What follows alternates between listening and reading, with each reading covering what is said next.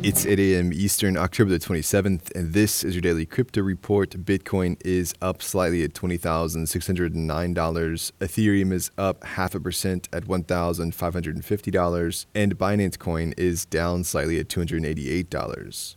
What works so well that it's basically magic? Bitcoin mining, USDT in the top 3. What about selling with Shopify?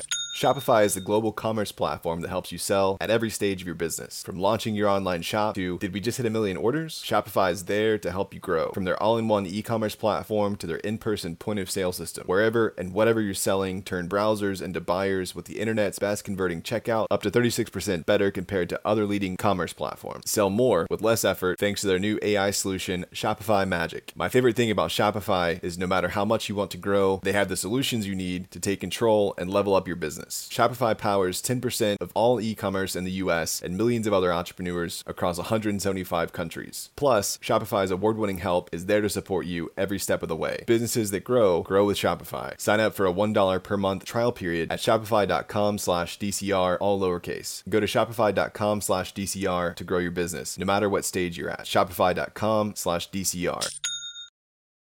Well, Kazakhstan's central bank is apparently interested in trying BNB chain for their digital currency. Binance recently received regulatory approval to operate in the country, and Binance's CZ said they met with 2 officials, apparently to discuss testing the blockchain integration. A spokesperson for Binance said the discussion for BNB and the NBK CBDC is ongoing regarding specific use cases to be tested. The NBK CBDC pilot started in 2021.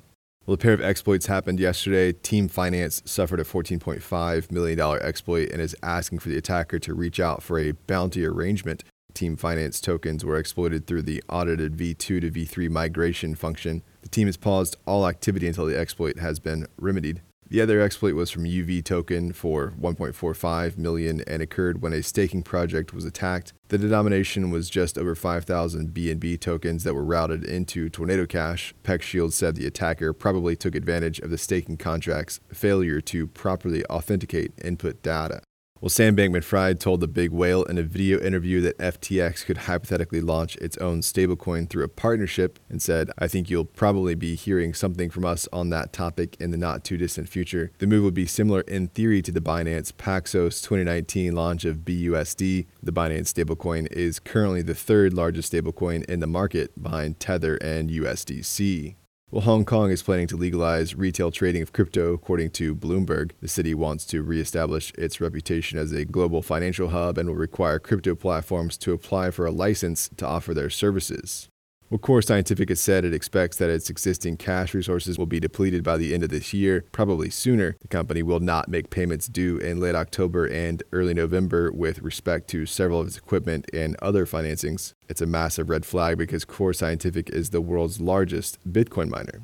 And finally, Jeffrey Yass, the co-founder of Susquehanna International Group, has given 100 Bitcoin to a crypto-supporting super PAC. With that move, the billionaire co-founder and his wife are the 2022 election's 5th biggest contributors, right behind FTX's Sam Bankman-Fried. The gift is the largest Bitcoin-denominated political donation ever recorded by the Federal Election Commission. Well, that's all for us today. Visit us at dailycryptoreport.io for sources and links, and listen to us everywhere else you podcast under Daily Crypto Report.